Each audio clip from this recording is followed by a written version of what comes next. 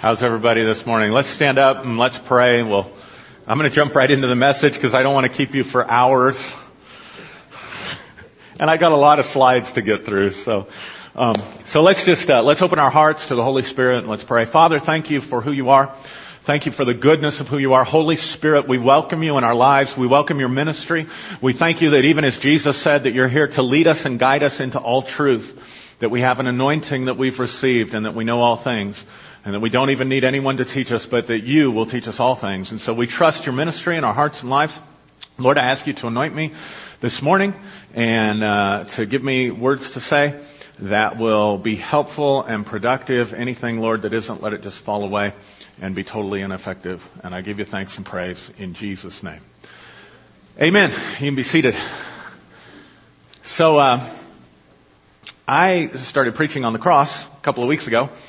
And I had no idea the controversy I was going to stir up because I've been preaching this for 10 years, and I've never experienced this before. And so anyway, it stirred up some controversy, and in the process, I kind of inadvertently, with some of the things that I said, opened this whole can of worms about hell and the afterlife. So this is my attempt not to put the worms back in the can, but to pull them up and look at them a little bit and spread them out. So I'm going to do something I've never done that I can remember in all the time I've been preaching, and I've been preaching since I was really started preaching when I was, my first job in ministry as a youth leader, I was 18 years old. And I don't think I've ever really done a message that I can remember ever on hell. So we're going to talk about hell this morning.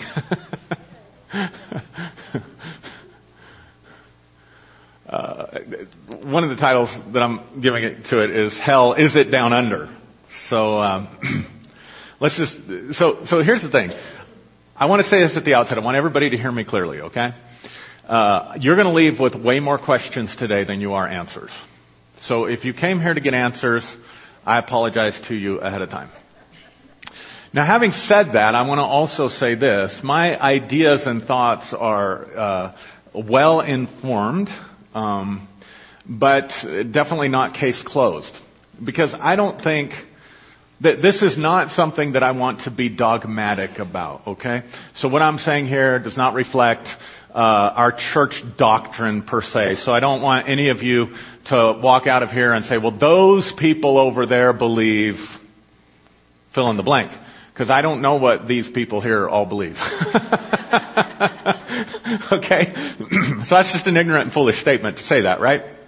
And the other thing is, I want you to have total freedom to hold to your convictions and believe whatever it is that you're going to believe. It's not my job this morning. It's not my intention to persuade you, because frankly, I'm not dogmatic about any of these issues.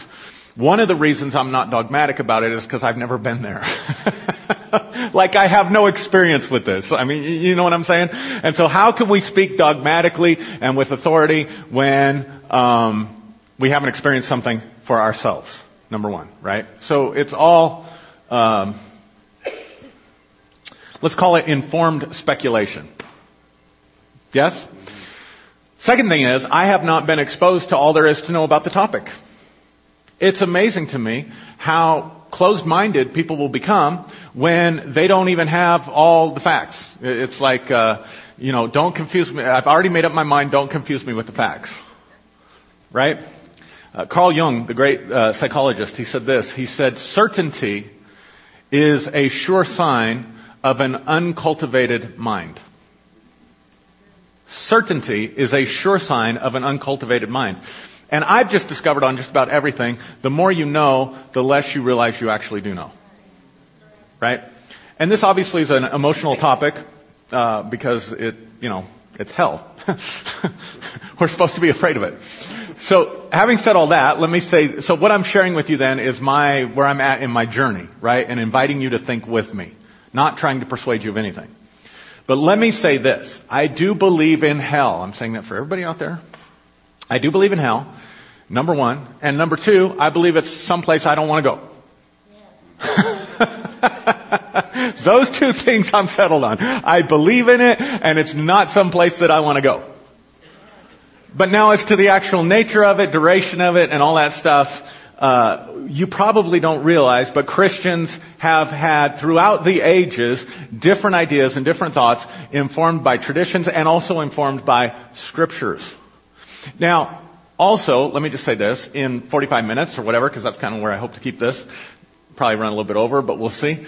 You can't cover everything the Bible says about hell. So, somebody out there is going to think, well, he didn't mention this scripture. I know, I did the best I could to trim it down, okay? Because I'm not going to spend weeks on this. So is everybody okay? So can we just have an agreement to just listen with an open mind and think together and then give each other freedom and give me freedom to change my mind as well? Is that okay? All right. So, but the traditional concept in the West, particularly in American evangelicalism, is that hell is the place where God holds people and punishes and tortures them consciously and for all eternity. We think of it as a geographical place somewhere, right? Where souls go or people go after they die and really get it, right? And that's been down through the ages. So Ignatius of Loyola, in the Dark Ages, a Catholic figure, but also a mystic, he says this, and this kind of reflects for me, I think, certainly the evangelical idea that I was brought up with, idea of what hell is. He says, let us imagine we see hell and the worst it has to behold. A horrible cavern full of black flames, sulfur, devils, dragons, fire, swords, arrows, and innumerable damned who roar in despair. Imagine the worst you can, and then say, all is nothing compared to hell. In other words, what he's saying there is imagine the worst kind of torment you can possibly imagine, and the worst that you can think of doesn't even compare to how bad God's actually made it for people. That's what he's saying. Now, let's look at this quote. Do we think God can find torments in nature sufficient to satisfy his provoked vengeance? No. He creates new instruments more violent. Pains utterly inconceivable to us. A soul, for one slight and pardonable offense, will suffer more than all the worst diseases, more than all the cruel torments invented by the most barbarous tyrants. Getting awful quiet in this Methodist church.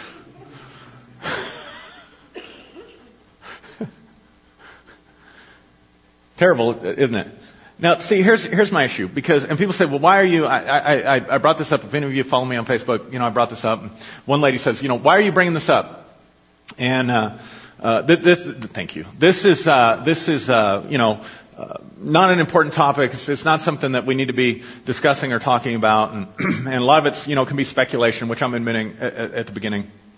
But here's my question, because here's what it boils down to for me. What is the nature of the God that we say we believe in? What is he really like? What is God really like?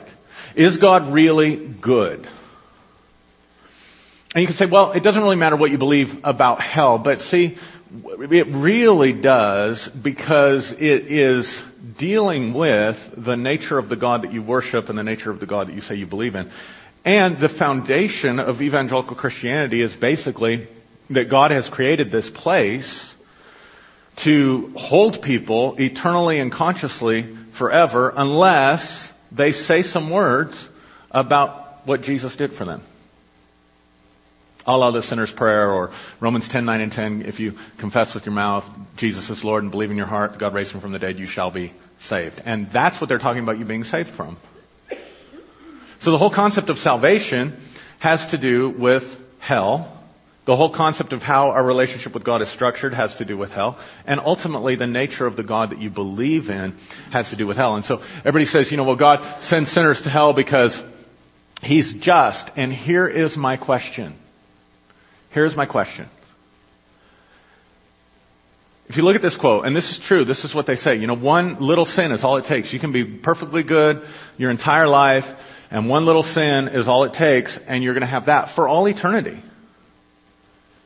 And somehow that's a superior justice to ours. So here's my question. When you think about your temporal existence, your temporary life, your 70 years, 80 years, 90 years, 100 years, whatever you get on this planet, you think about that in the expanse of eternity. And the Bible even says this in the book of James. James says, "What is your life? It is but a vapor that appears for a moment and then vanishes." What is it that happens in that vapor that so provokes the heart of God that He has to hold you in conscious torment for the rest of that? Here's this vapor, boom. Whatever you did. And now there's justice by tormenting you forever. To me, that God is worse than Hitler. I'm just going to say it. That is tyrannical and evil and horrible to me. That is not justice. Well, then what do you do with the scriptures? We're going to get into that. But before we do that, I want to address something else. Oh, yeah. So here's why this matters. Here's another quote. I'm sorry, I forgot this one. Here's why this matters. Here's another quote. Because of what you become like the God that you worship. And here's what happened to some of the followers of that teaching. Look at this statement. Talking about hell. This display of the divine character. See, it's coming to the nature of God. You see it? This display of the nature of God or the divine character will be most entertaining to all who love God. Will give them the highest and most ineffable pleasure. Should the fire of this eternal punishment cease, it would in great measure obscure the light of heaven and put an end to the greater part of the happiness and glory of the blessed. So in other words, what he's saying is we're all going to be up there watching God torture these people in hell with tortures that the worst, most sadistic person on the planet could not have invented, that are worse than that. And we're going to be deriving love for God, and we're going to be taking ineffable, unspeakable, undescribable pleasure. And should that cease, then heaven won't be as glorious. Can you think of anything more sick? Just think with me. Just be logical with me. Just reason with me. Set your religious traditions aside. Set your emotions aside. Set aside your own self-serving bias to prove yourself correct. And just ask yourself how sadistic that is. And yet, we choose to follow it. All right. Now, here's one of the things I had to get past. We always have these people and teachers that I've listened to that I've admired and respected over the years. And some of them, their testimonies begin by having a near-death experience and going into hell and experiencing hell. And then, ironically, all these people are saved after death. They all call on Jesus for salvation after they're in that place, and Jesus delivers them from it and sends them back to tell us all about how horrible it is and how we need to get saved. Or some people claim, they've left their bodies and they've had these things, and so they have a divine revelation of hell, or I spent 23 minutes in hell, or whatever the case may be, right?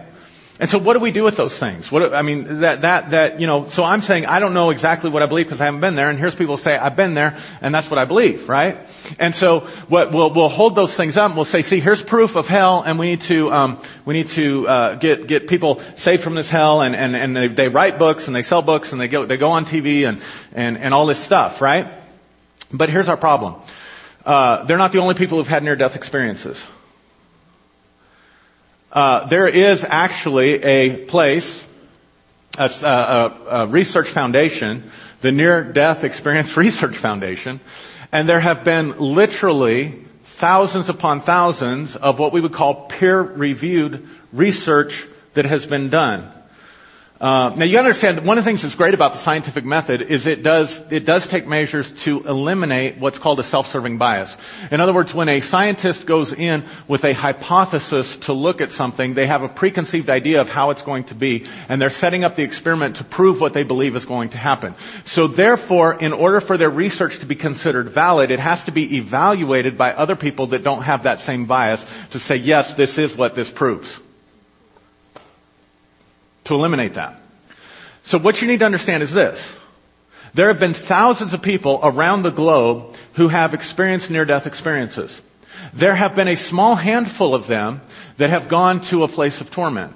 But the vast majority of them, I'm sure you've seen it or you've read something about it, they leave their body, they're floating around, they hear conversations, they see the doctors operating or whatever, and then they see this tunnel with light. They go through the tunnel with light, and then suddenly they're in the presence of God, and they feel loved, and they feel peace, and all this stuff, right? And then God, somehow sends them back, or they get sucked back into their body because they're shocking them, or whatever the case may be, or grandma's praying, or whatever the case may be, and they go back into their body. But here's our problem. Of those thousands and thousands of accounts, it's not just evangelical Christians who claim they go to heaven. In fact, there are people who are Muslim, there are people who are Buddhists, there are people who are Hindus, there are people who are complete atheists who claim to have experienced encounters with God and encounters with heaven and encounters with peace who come back. Now, what do we do with that? Because you can't hold up these 2 or 3 or 4 people that have written books or whatever and say, see, there's a hell, and then ignore thousands of case studies and say all those other people are going, well, that's just, you're being very intellectually dishonest. Very, very self-serving, and you're picking and choosing. So I'm saying all this to say, let's set that aside. All of it. The people that have been there, people that haven't been there, and let's look at what the scriptures say. Now, the first thing, let me back that up, actually. Well, you've already read it. First, the most common thing, as I was researching this, the most common thing I heard from people is that hell is separation from God. How many of you thought that, believe that? But here's a verse. Psalm 139, verse 8. If I ascend into heaven, you are there. If I make my bed in hell, behold, you are there.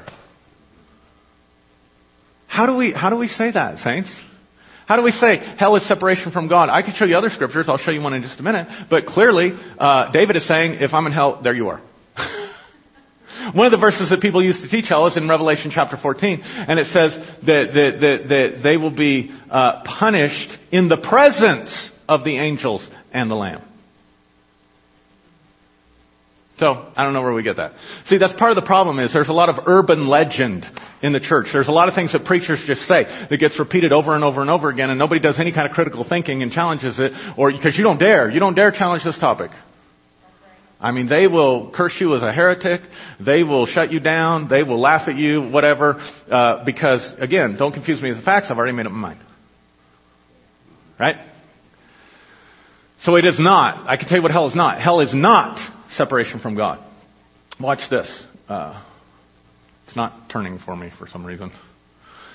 1 Corinthians 15, verses 25 through 28. Now this is Paul's declaration of the end of all things. He's saying this is how it's going to all get summed up. He's talking about the resurrection. Some people say he's talking about the rapture in 1 Corinthians 15. And here's what he says. For he must reign, Jesus must reign, till he has put all his enemies under his feet. So that includes all the demons and all the people who don't believe in him, right? The last enemy that will be destroyed is death.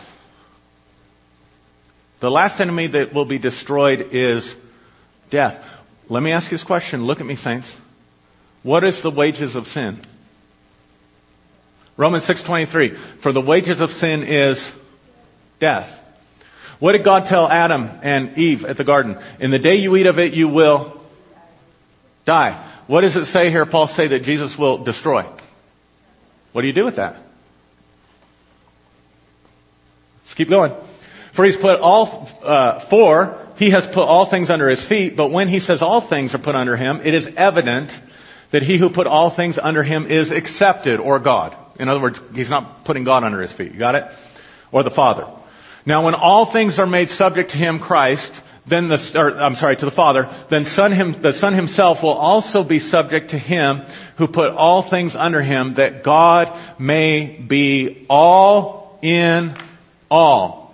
So what's this all about? Paul's saying this is all about Christ subjecting everything, destroying death, then he himself becoming subjected to the Father for this purpose, that God will be all, everybody say it with me, that God himself will be all, where? In all. Where's hell?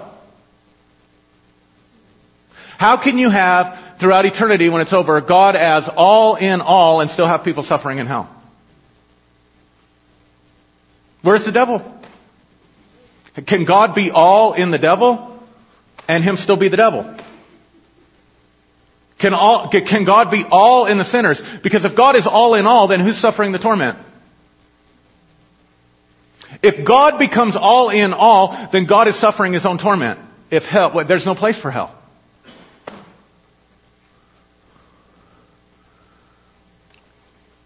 And there was silence in Pueblo West for the space of 30 minutes. See, we don't think about this stuff, do we? I'm not making this up. He didn't say he'll be all in some. He'll be all in the saints. He's talking about his enemies. He's not talking about the saints. All right. See, in the Bible, in the Old Testament, the wages of sin is death. Paul even says that. The wages of sin is death. Then he goes on and says death will be destroyed. But somehow, in our modern evangelicalism, we came up with the idea that death wasn't sufficient wages for sin. God has to create new instruments of punishment and torture throughout all eternity to exact his justice. But where do we get it? Where do we get it? So, let's look at some of this. Yeah, I don't know if this got turned off, Mike. But Jesus...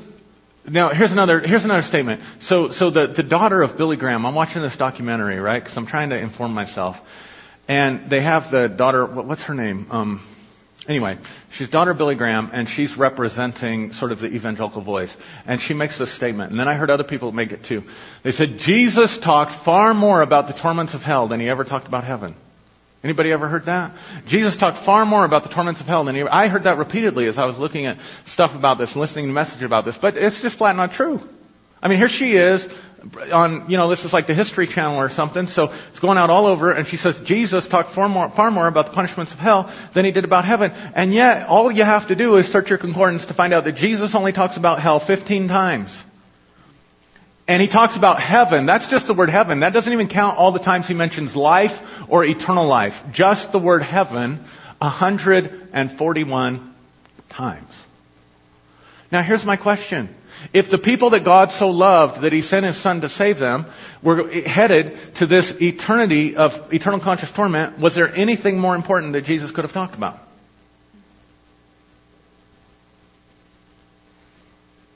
If he's representing the love of God. Right? Okay. Moving on. Here's one of the passages. Jesus says this, if your eye causes you to sin, pluck it out.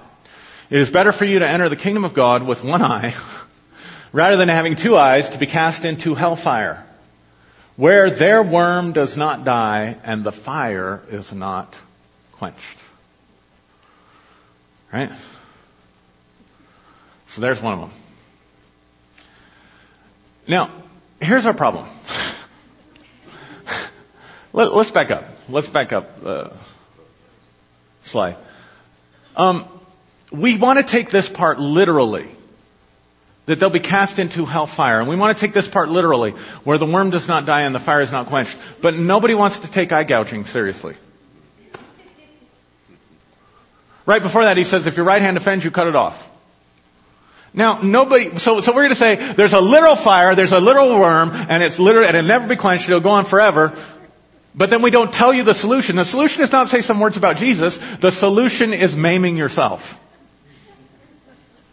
He didn't say, it's better to say some words about me and enter into life than to perish in hell. He said, it's better for you to pluck your eyeball out, so we should all be like that. To enter into life.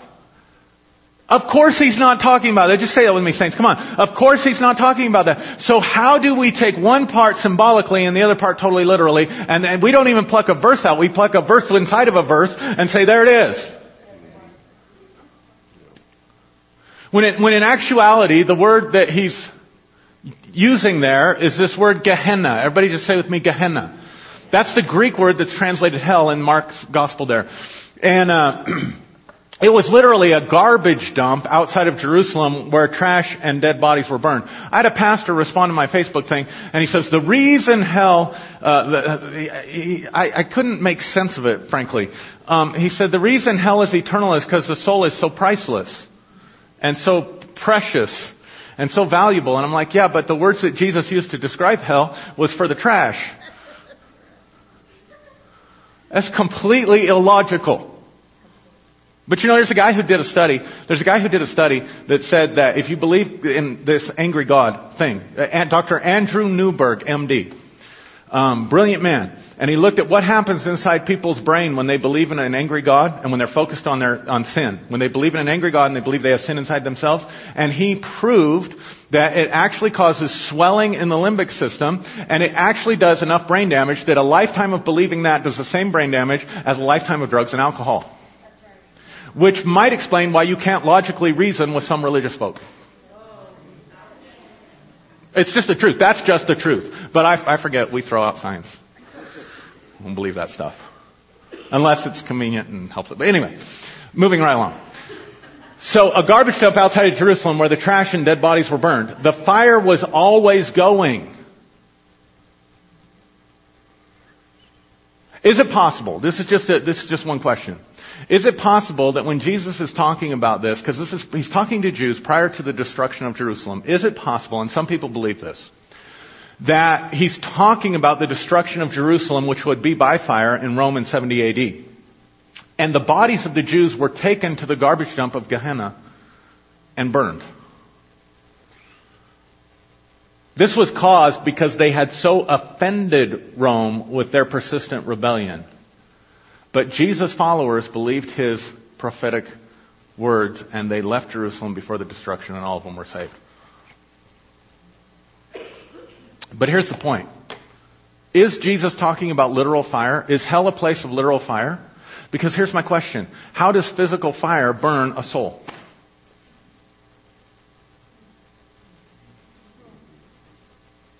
How? I'm going to say it again. How does physical fire burn a soul?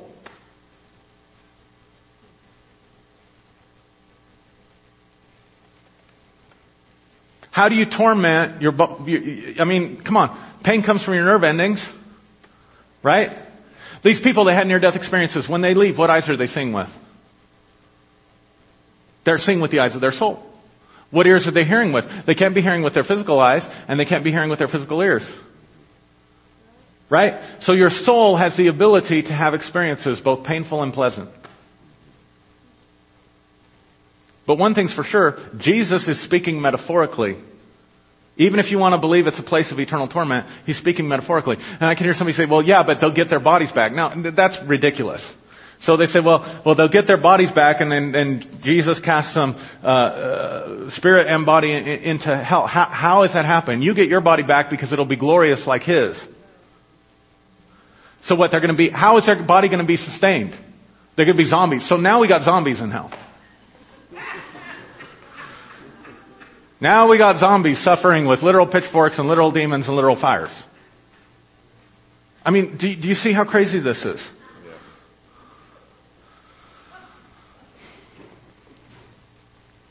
Jesus is illustrating something. Here's our other problem. Mark 4:11, Jesus says this, and he said to his disciples, to you it has been given to know the mystery or the secret of the kingdom of God. To you it's been given to know a secret, a mystery, something that's been hidden. But to those who are outside, all things come in parables, which means it's not given to them to know. Right? So a parable hides truth. It does not explain truth. Jesus had to explain truth to his disciples. He had to interpret the parables. So he'd throw out a parable and see who'd hang around for the explanation. What is a parable? A parable is a short, fictitious story used to teach a moral or spiritual lesson. Synonyms for it are allegory or fable. So what is the purpose of a parable? To teach a moral or a spiritual lesson. Everybody be with me. And the story is what? Fiction. Now, listen to me. Not you guys, but some people out there need help. Fiction means it's made up. If it's not fiction, it's not a parable.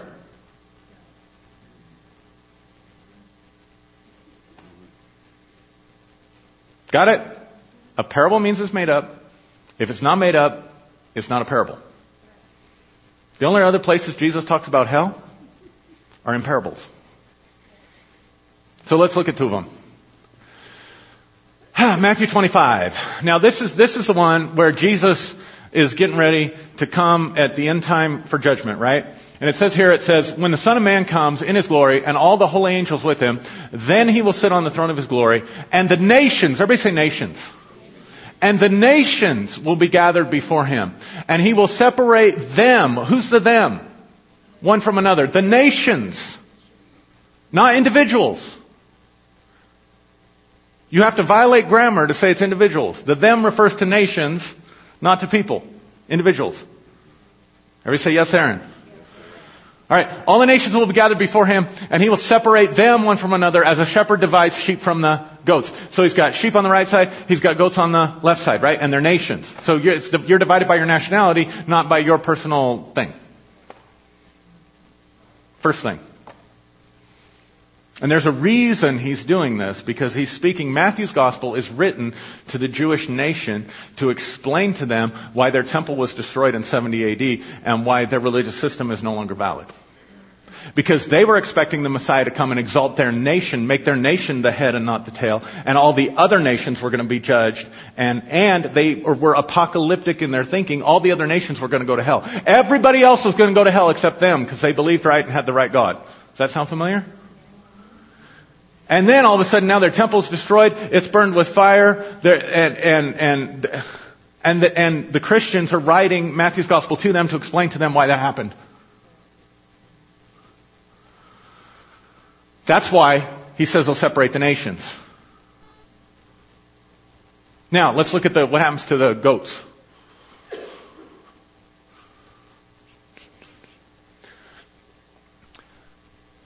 Then He will also say to those on His left hand, "Depart from me, you cursed, into the everlasting fire prepared for the devil and his angels." Let's stop right there. If God was preparing it for the devil and the angels, did your sin catch Him off guard? How come He wasn't preparing it for you? All right. But remember, it's a parable. Everybody say it's a parable.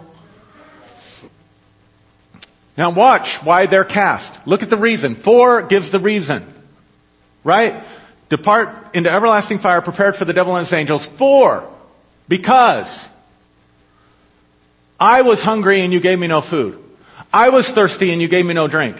I was a stranger and you did not take me in. Naked and you did not clothe me. Sick and in prison and you did not visit me. Then they will answer Him saying, "Lord, when? When did we see you hungry or thirsty or a stranger or naked or sick or in prison and we did not minister to you?" And He will answer them saying, "Assuredly I say to you, inasmuch as you did not do it to one of the least of these, you did not do it to me. And these will go away into the everlasting punishment, but the righteous into eternal life." Now this causes a real problem for evangelicals. Because they tell you that you get out by saying some words about Jesus. By believing that He did something at the cross on your behalf. But when Jesus is talking, one of the only places He actually talks about hellfire, He does not give that as a reason. And remember, He's not separating individuals, He's separating nations. And at that time, Israel was the only nation that served Jehovah. They were the only nation that believed. Which means in the minds of His hearers, you have people who are worshiping Diana. You have people who are worshiping Asherah. You have people that are worshiping Baal that are these nations, because nations were divided by the gods that they served more than by their nationalities.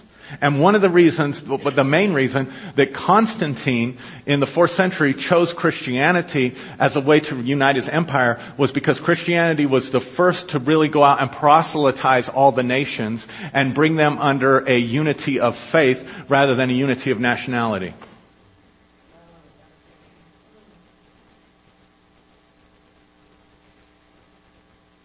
So to Jesus' hearers, you got all these people that aren't worshiping Jehovah, but they're doing acts of kindness and they're doing acts of humanitarian service, and that's what determines whether or not they go to hell or go to heaven. Not what they believe about Christ, not what they believe about God, and certainly not what they believe about the cross or the blood or saying some words about Jesus.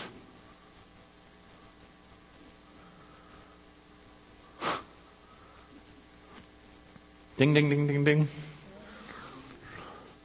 So how do we do this, saints? How do we take people to this passage and say, look, Jesus talked about hell over here, and then we completely ignore the reasons that he gives for going to hell or going to heaven?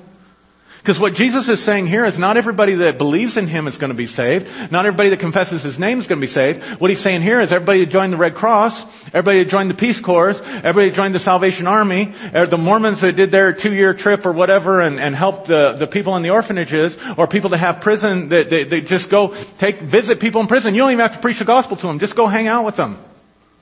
Go get on the list. Go find a prisoner that needs a visit and get on the list and just go sit with them for a while. The candy stripers in the hospital. Those are the ones that are going to heaven.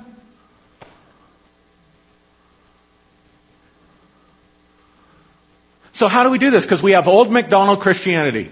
Here a verse, there a verse, everywhere a verse. And we just pull it out of context and we put them in their pens and we say, see, and we come up with these crazy scenarios and tell people that's salvation. I'm tired of it. And somebody's got to start telling the truth. Make people think. Get outside of these limited boxes and these intellectual ghettos that people have you trapped in so they can control you and keep you coming to their church and keep you sending money into their ministry and make you feel like you're a part of something that's important, and they never have to demonstrate any power. They never have to demonstrate any signs and wonders because all the power they're leaving to the afterlife. And who knows about the afterlife? Because we haven't been there. We don't know. But one thing I know for sure, if you're dead, unless somebody's manifesting the power to bring you back, you don't have to come rebuke me and tell me I'm wrong.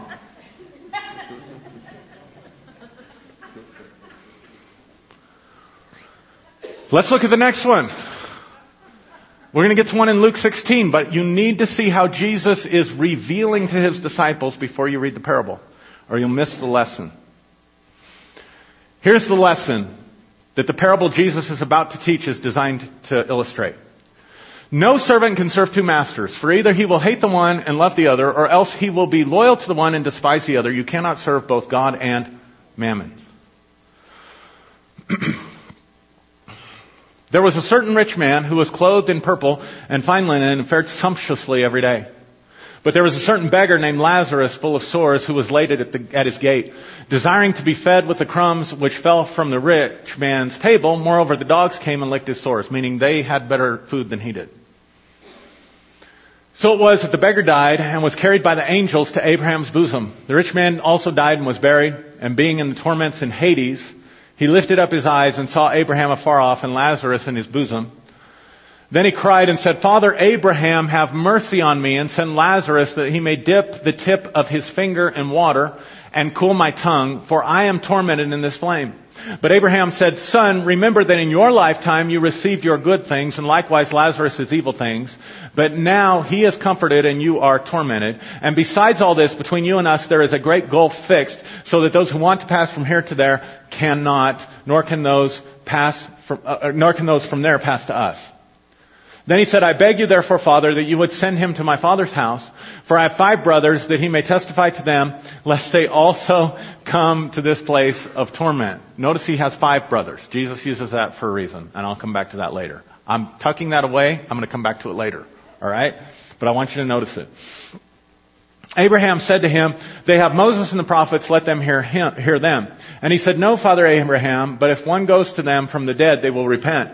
But he said to them, if they do not hear Moses and the prophets, neither will they be persuaded though one rises from the dead. Now, here's the other problem that we have. See, this clearly teaches hell, right? Clearly teaches a place of torment, right? Right? But here's our problem. The reason the rich man went to hell was because he was rich. Because Jesus said, let's back up. Let's go back one slide, I think.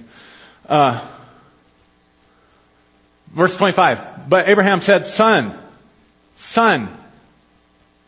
Father Abraham, son. He's a child of Abraham, which means he's a child of faith. He's Jewish. He's in the covenant. He had faith. Nowhere in there does Jesus say, you didn't say words about me, so you're in torment. No. Father Abraham tells him, you did well in your lifetime. You had good things. Lazarus, he did evil things, but now he is comforted and you are tormented. That's why. Oh, but we scratched that part out.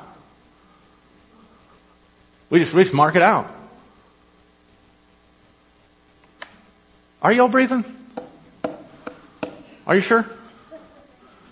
Because why? Because what's Jesus trying to teach? What's he trying to teach? That you cannot serve God and money. And he's using a parable, a fictitious story, to shock his hearers, and here's why. Because in Deuteronomy 28, here's what it says. It says, if you obey diligently the voice of the Lord your God and do what is right in his sight and give ear to his commandments and do everything that pleases him, these blessings shall come upon you. Blessed will you be in the city and blessed will you be in the field. Blessed will be your basket and your storehouse. Blessed will be the fruit of your body and the fruit of your womb. And God will make you plenteous in goods.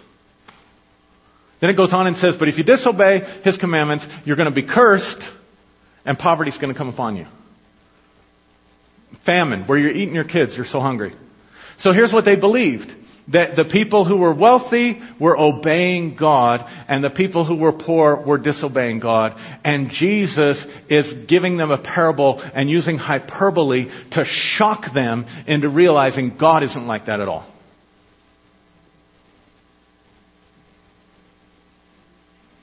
Can you see it? Yeah, this is going about like I thought it would. Can we just be honest? So here's my point. A parable by definition is a fictitious story, and yet these are the places where Jesus talks about hellfire. And we'll ignore the lesson, and we'll ignore what he's saying, and we'll pull those verses out of context and say, see, this teaches hell.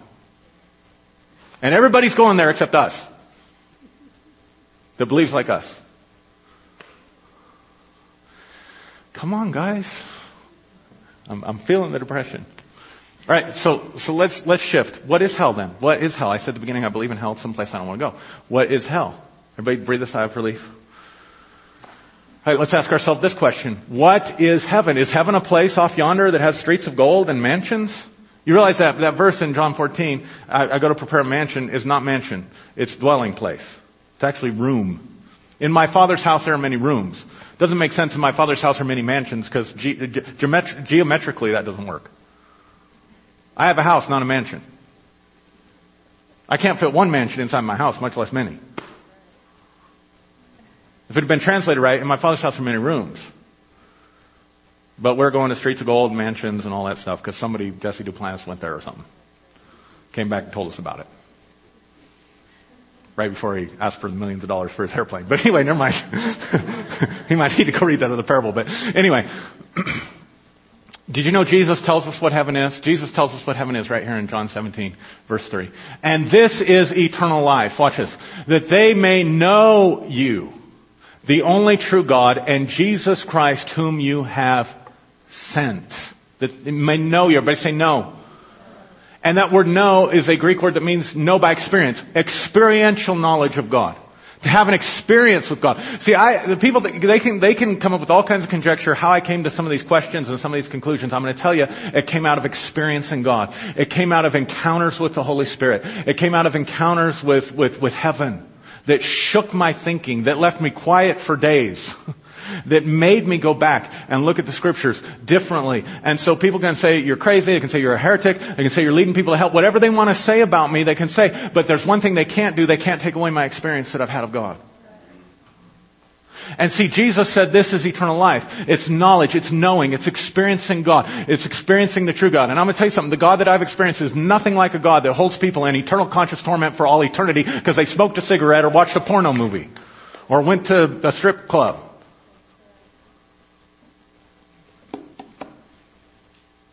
Okay, that went over about like I thought it would too. Think about it.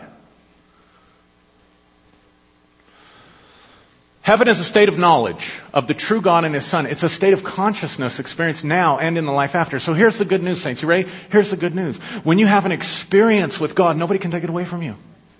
when you experience His love, if you have a moment where you gave your life to Jesus, maybe you said the sinner's prayer and you had peace come over you, a peace that passes all understanding. You experienced the knowledge of God. When you got baptized in the Holy Spirit and you felt the power of God, you experienced the things of God. When you were going through a difficult time in a valley and you knew that you should be overcome with grief or overwhelmed by life, but there was some presence or force that was sustaining you and getting you through those dark moments, you had knowledge, experiential knowledge of God. You knew the true God and you knew Jesus Christ whom He had sent. And that experience is yours, and it is yours alone, and nobody can give it to you but God, and nobody can take it away from you. For even Paul said, I am persuaded that neither life nor death, nor angels nor principalities, nor anything in all creation can separate us from the love of God that is in Christ Jesus. And you don't have to wait till you die to get it. That's why Jesus said that we're supposed to pray, Thy kingdom come, Thy will be done on earth as it is in heaven. When the kingdom comes, when eternal life comes, it's not something you die to get. It's something that you get when you engage heaven and the true knowledge of God comes across to you and the kingdom of God comes into the earth and the will of God is done on earth as it is in heaven. And if you have that, you have it for all eternity.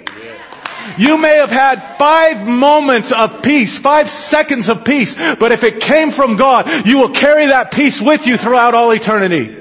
Because it is eternal life that you may know Him and Jesus Christ whom He has sent. The moment heaven breaks in on you, you're saved. The moment heaven breaks in on you, you carry that knowledge with you.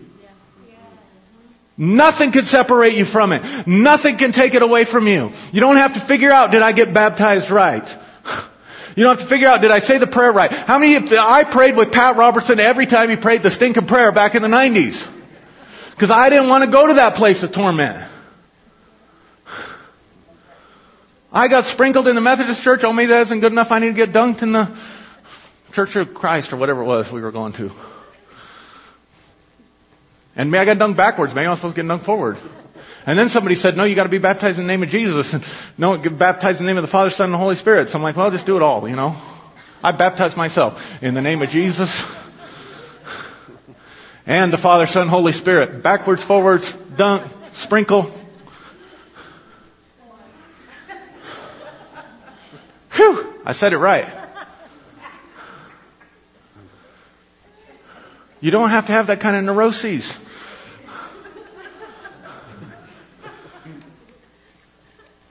See, we said God will save you if you get the facts right. Jesus said eternal life is experiencing heaven now. You have it now and in the age to come. So is it possible that hell is also a state of consciousness? Because remember, I told you, physical fire can't torment a soul. So what if hell is also a state of consciousness that you can experience in this life and in the hereafter? Anybody ever been hurting and it felt like fire in your soul? Anybody ever commit a sin and feel really guilty about it and it feels like a pitchfork going through you? Oh, suck the air out of the room. You can't say hell's a state of consciousness. That's a New Age idea. That's an Eastern mystic idea. Actually, it's a David idea, as in Psalms. Psalm 9:17, the wicked shall be turned into hell, and all the nations that forget God. Block Him out of their consciousness. Psalm 18, 4-6. The pangs of death surround me. This is David.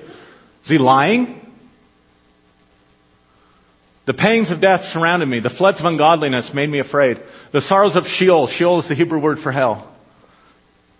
The sorrows of hell surrounded me. The snares of death confronted me. In my distress, I called upon the Lord and cried out to my God. He heard my voice from His temple, and my cry came before Him, even to His ears.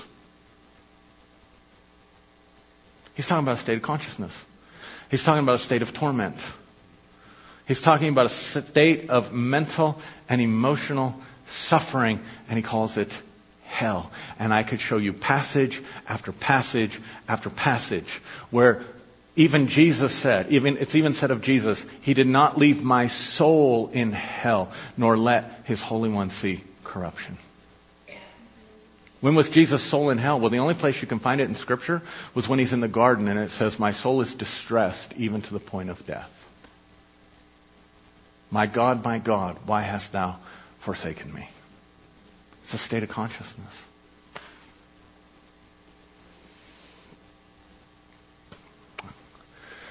Because he has inclined his ear to me, therefore I will call upon him as long as I live. The pains of death surrounded me, and the pains of Sheol or of hell laid hold of me. I found trouble and sorrow. Then I called upon the name of the Lord. O Lord, I implore you, deliver my soul. All while he's alive. Wow. So David keeps saying that he has his own hell while he's alive.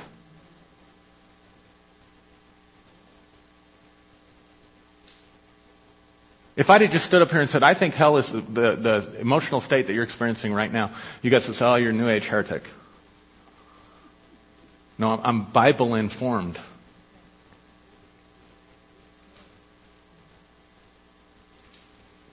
Oh, okay. All right, let's look at this. Hell is, let's suppose you're right. Let's suppose hell is a geographical place with literal fire, and a person goes there, and let's suppose that it's eternal. All right? I'm going to concede all those points. How do you know a person can't still get saved? So here's the other thing that's dumb about it. Think about this God who's going to send you to hell, that he created instruments of torment that no one had ever thought of. And he's going to send you to hell. And the way you get out is saying some facts, believing in him, and saying some words about Jesus. Right? And then he's going to put you in an environment where you can't see or hear him. And there's a devil loose there to deceive you. Are you breathing? So you have to make it in that.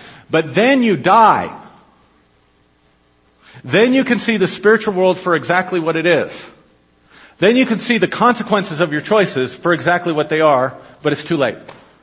Because you had to make the decision when you didn't have all the facts. You had to make the decision when you didn't have all the knowledge.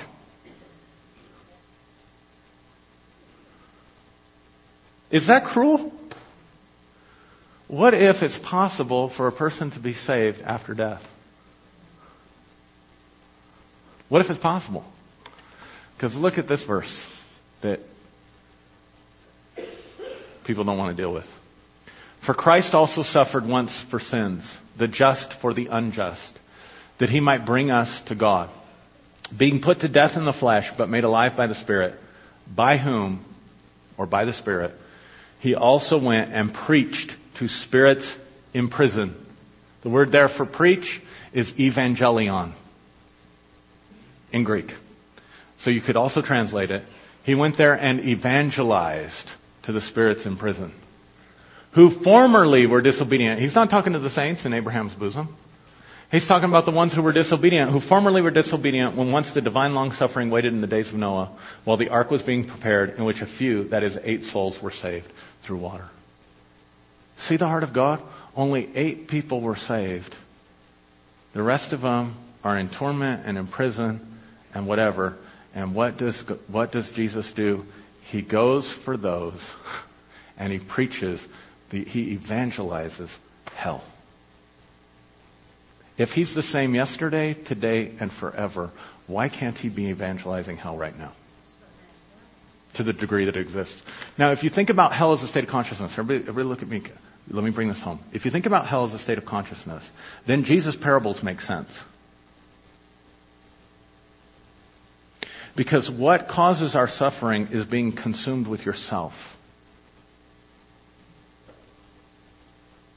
So, when did we not clothe you? When did we not visit you? In other words, what he's saying is, listen, if God is love, then a consciousness that forgets God forgets how to love. And so Jesus is saying, you didn't know love. So you're going to enter into fire because you're, what, you think your soul just changes instantly when you die? If all you've done is been self-consumed, if all you've done is lived with hatred in your heart, if all you've done is lived with bitterness about how life has treated you, when you leave this body, guess what? All your coping mechanisms are gone. And you'll enter into the fullness of the suffering of the consciousness that you created. And a person who's doing that doesn't have time for anybody else.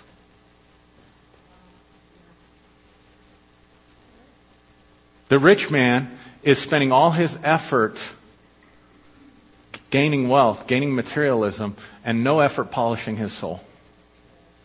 So when he dies, he loses all his material comforts. You were in comfort.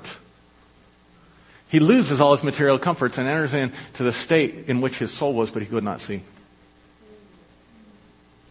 Just throwing out some possibilities. Whereas Lazarus didn't have anything. So what was he doing that whole time?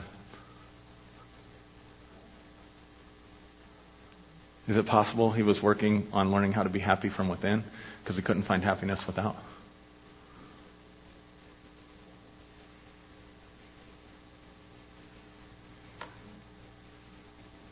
That's why he had 5 brothers, by the way?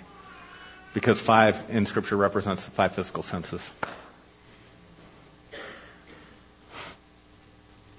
And I don't have those material comforts anymore. I don't have time for God. I only have time for my 5 brothers, for what we can gain. All right. But here you have Christ evangelizing hell. Finally, Revelation 21, verses 23 to 25. The city, the heavenly city, had no need of the sun or of the moon to shine in it, for the glory of God illuminated it. The Lamb is its light. And the nations of those who are saved shall walk in its light, and the kings of the earth shall bring their glory and their honor into it. Look at this. Its gates shall not be shut at all by day, and there shall be no night there. Its gates shall not be shut. Why, in ancient times, did cities close their gates? Same reason we're trying to close our borders. So that strangers and enemies and those that are so unlike us can't get in. And God does not close his gates. The gates of the heavenly city shall always be open.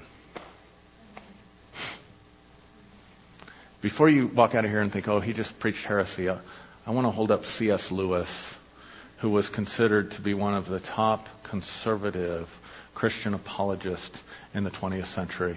And if you read his book, Surprised by Joy, and you read his book, The Great Divorce, especially The Great Divorce, he paints a picture of hell as a person who continually chooses to reject the love of God. But that love is always present. And at any moment that they want to turn and embrace the knowledge of God, at any moment they want to allow that to penetrate into their heart, they can go into the city because her gates shall never be closed.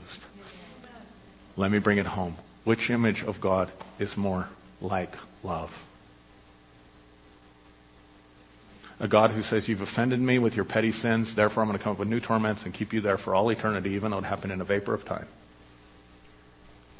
Or a God who's given you complete free will and has said, you can know my love or not know my love, and it has nothing to do with what you believe about the atonement of Christ. It has everything to do with experiencing relationship with him. Who says, I will allow you to choose to keep continually rejecting me, but I will continue to send you. If you're ruling and reigning with Christ in the ages to come, how do you know you won't be evangelizing hell?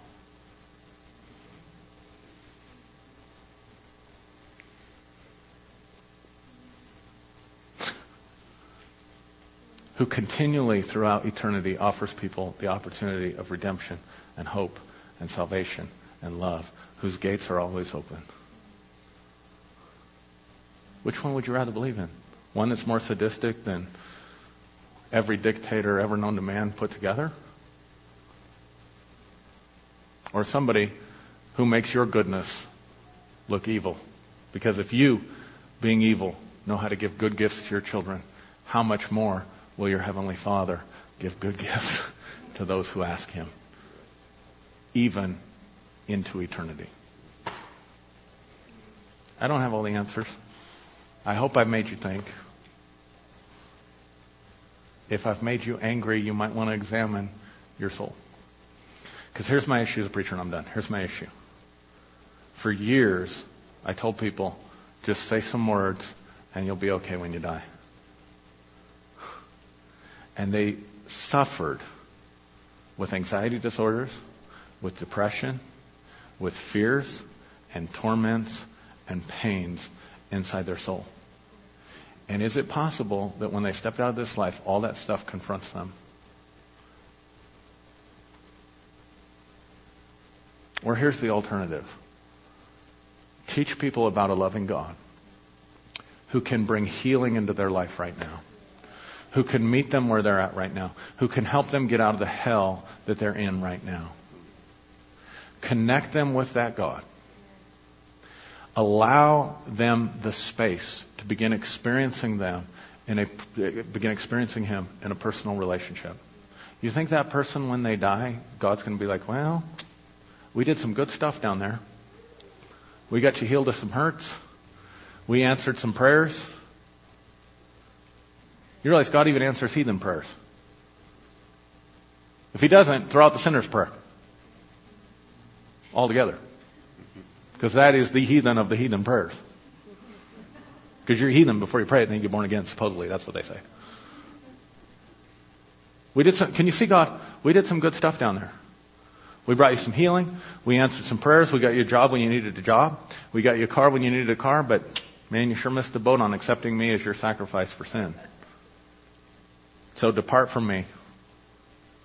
And we're going to sit here, and all of the saints are going to watch you in torment and pain and struggle and get off on it. And should it ever end, it's going to diminish the light and the glory of what we got here. And we don't by all means, we don't want to alleviate your suffering and dampen our party here.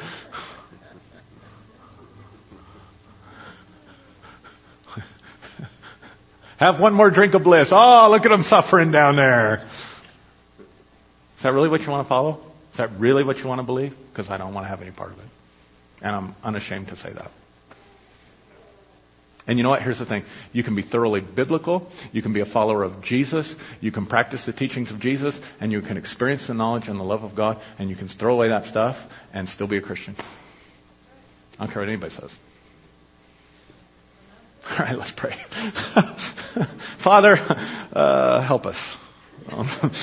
Just help us to just be at peace and be at one with one another. And Lord, I'm just asking right now for, even as the Apostle Paul prayed in Ephesians 1, that the spirit of wisdom and revelation in the knowledge of Him would be granted unto us. That we would be strengthened with power in our inner person by your Spirit. That we may right now know the love of God that surpasses knowledge. That we right now might be filled with all the fullness of God. And as your redeemed saints, Lord, we look forward to the day when you will be all in all.